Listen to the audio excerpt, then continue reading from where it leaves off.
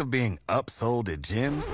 My guy, you're currently a base member? For $90 more, I can upgrade you to our Shred membership. For $130 more, you'll be a Swole member. And for just $300 more, you'll reach Sweat Platinum.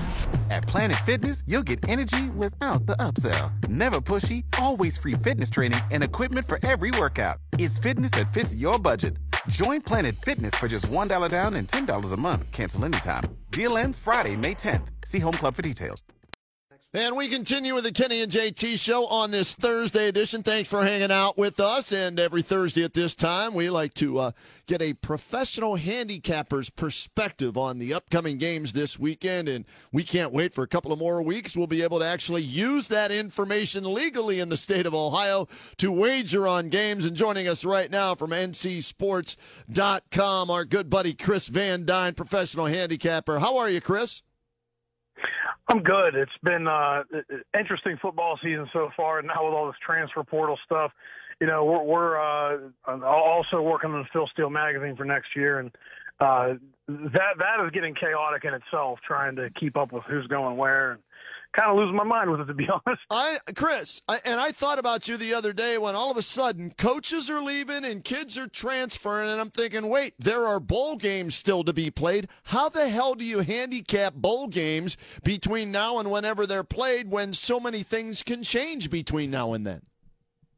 Well, you just got to keep up with the information, keep up with who's in the portal, keep up with the interim head coach situations that a lot of teams have going on, and keep up with the NFL draft, because you're going to see a lot of guys in the next couple of weeks announce they're not going to play in the bowl game.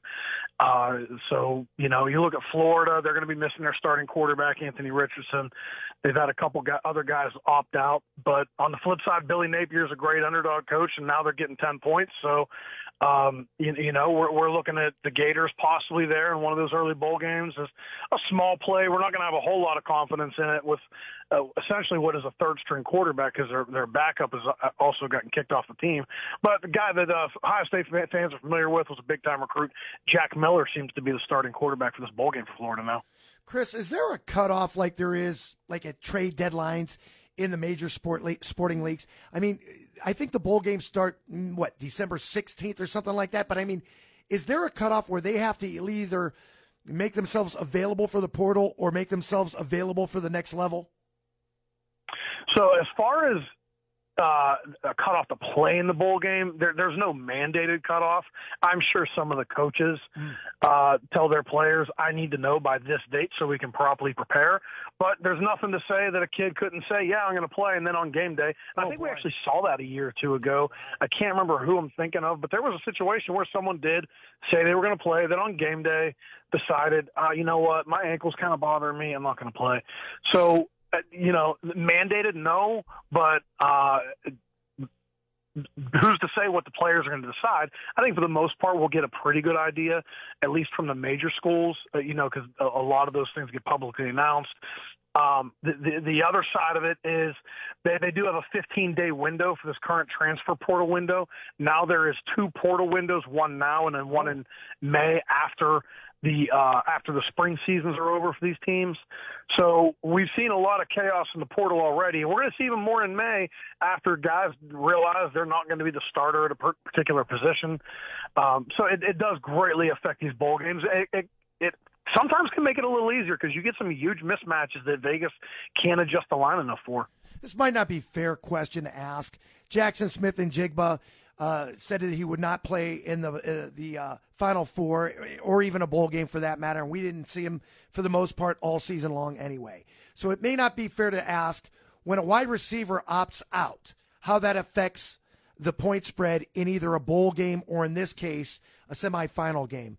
But for some of these other games, and maybe it's not a quarterback, how much does it affect the point spread in these games? Oh, greatly. I'll use a team I'm very familiar with as a big example is Tennessee. Hendon Hooker's already injured, so you're missing your starting quarterback, and now Joe Milton's going to start this game. He played the last game against Vanderbilt. They won 56-0, but he didn't really have a lot to do with that. They ran for like 480 yards in that game. Jalen Hyatt, the Biletnikoff finalist, might win the Biletnikoff 15 touchdowns this year. There's a good chance he opts out. Cedric Tillman, projected first-round pick, there's a good chance he opts out. One of their starting offensive linemen projected to get drafted, Jerome Carvin, might opt out. So you might have Tennessee missing a lot of their key offensive pieces. Their offensive coordinator's already left. I don't think a situation like Jackson Smith-Njigba is going to affect the point spread because he hasn't played basically since the very beginning of the season. So we've seen Ohio State without him. He would be a bonus, if anything, for Ohio State. But Jalen Hyatt not playing for Tennessee in what is not a particularly deep receiving core, that is going to affect that point spread a couple points. You can't have things affected too much for one player, especially a wide receiver. But I do think that where you do see the point spread affected a lot is when you see an entire position group wiped out. Western Kentucky is going to be missing two of their starting offensive linemen and their starting quarterback and their backup quarterback and their kicker. And I think that this is one of the reasons why Western Kentucky is now getting around 10 points. So let's look at this Orange Bowl. Tennessee, Clemson. Clemson a 7-point favorite. We understand why now. Do you expect that to move? And if so, should we try to lock in on Clemson now, or is it going to be too high of a point spread? I would lock in now if you're going to play Clemson. I do think that they have a huge defensive edge, and we'll see what happens with Cade Klubnik. You know, he's going to basically be making his first career start in a big game. But I think with a month to prepare him for Dabo, or, you know, a little under a month, I think he will be well prepared, and we'll see if he lives up to that high recruit billing. I don't think it's going to go up a whole lot because part of me thinks that 7-point line is already factoring in a lot of what I talked about. I think there's an expectation that Jalen Hyatt's going to opt out. And if anything, it would be a little bit of a surprise at this point if he plays. So I think that's already built into the line a little bit because I think Vegas expects him not to play. It's gotten to that point where we expect guys not to play, and if they do play, then we adjust the other way maybe a little bit. Happy to have with us, as we always do, our professional handicapper. His name is Chris Van Dyne, ncsports.com. Follow him on Twitter at ChrisV160. Chris, before we get to Browns-Bengals this weekend, I want to go to the college football playoff semifinals. Ohio State, a 7-point dog against Georgia, and TCU, a 9-point dog against Michigan. Let's start with the Buckeyes. Do you think that spread should be higher? Is that about right? If you're a believer in what happened against Michigan, if you see that and say, well, that team can't possibly go toe-to-toe physically with Georgia, do you grab the 7 points now because that might go up? Where do you come out on that? I think the line's probably close to where it should be. I'll be honest, we break our bowl games down a week at a time, and we haven't really gotten to those later bowl games yet as far as setting our own lines. Part of the reason is we're waiting for a lot of the information to come out as far as opt-outs and stuff. But with those semifinal games, I will say you're not going to see anything like that. At least we haven't to this point. Since they instituted the playoff, we haven't seen anybody opt out of those games. That's actually healthy. But my initial thought process would be that the line is close to where it would be. I'd probably take the Buckeyes taking the points because I just feel like anytime you're giving Ohio State 7 points, it's usually, and you think back to when they were in the semifinals against Alabama and they were a dog. Yep. They've had some success in those situations. They were a dog against Clemson a few years ago. They've done well in those situations when they're an underdog in the playoffs. What about the other game, Michigan and TCU? I you know what? It's a great story and good for TCU for getting there. I'm sorry. I just think Michigan for 4 quarters will wear them down, wear them out. I see them winning by 10 or more, so the 9, I'd be all over that. Unfortunately, I got to wait one more day to legally bet in Ohio. Yes, and I'll tell you what, I completely agree with you there. That is one I've already made my mind up about. And the other thing I'll factor in is Michigan was blown out in their semifinal game. They were embarrassed last year. They are feeling that. They want to prove that they belong in the playoffs this year. And TCU, unfortunately for them, is a roadblock that I don't think is really going to get in the way. I think Michigan's going to steamroll them. I think the Wolverines have the defense to limit Max Duggan and the TCU offense. I love the season they've had, and I love all the comebacks they made. But Michigan's a real team, and I don't think if Michigan jumps on you, Michigan has the kind of offensive line and running backs. They're going to wear you down. You're not going to be able to come back from a double-digit deficit against Michigan like you did against so many other teams. Chris, I want to change your attention right now to the Cleveland Browns. Did you watch Deshaun Watson last week? Yes. How do I did. How do we not take the under in the Cincinnati game? You know what? We ended up actually releasing the under as one of our plays last week. I unfortunately I didn't give it out on the show. I wish I would have. Man, he didn't look like he looked like he hasn't thrown a football in a competitive game in a couple years. There's no doubt about that. And it makes sense. You know, how often are you going to have a guy out of the NFL for a couple years and come back? He's not even practicing with the team. He wasn't able to do anything with the team all the time.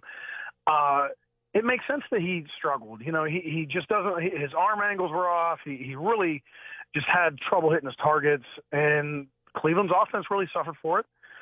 Long term, I think he'll be fine, but you know, it might take him a couple games to get back in the groove. So with that in mind, they're 6-point dogs at Cincinnati, even though Joe Burrow is 0-4 lifetime against the Cleveland Browns. So how do you look at this week's game? Well, there's two streaks that we look at. You know, one is Cleveland has had Cincinnati's number, but then the other is Cincinnati seems to just be on a roll right now. They've covered 9 of their last 10. The Bengals offense is really hitting all cylinders. Up till, you know, they were held to a season low earlier this season against Cleveland, only 229 yards and 13 points, lost by 19. But, you know, the Bengals, like I said, they're really playing well right now, and they're getting a little healthier. Jamar Chase, it looks like Joe Mixon, I think, is playing this week. And I think that Cincinnati, with their whole offense clicking, is going to be a little too much for Cleveland to handle in this, situation where Cleveland's trying to figure out their offense again and almost have a reset this late in the season with a new quarterback that hasn't really practiced with the team much this year. So I still think they're going to be a few weeks away from, you know, being on all cylinders with Deshaun Watson. So we actually put Cincinnati as a 3-star in power sweep. We had Cincinnati by 12. So, we like the Bengals here, unfortunately, for the Browns fans. Let me ask you this question. How different would that spread have been if they went with Jacoby Brissett at quarterback?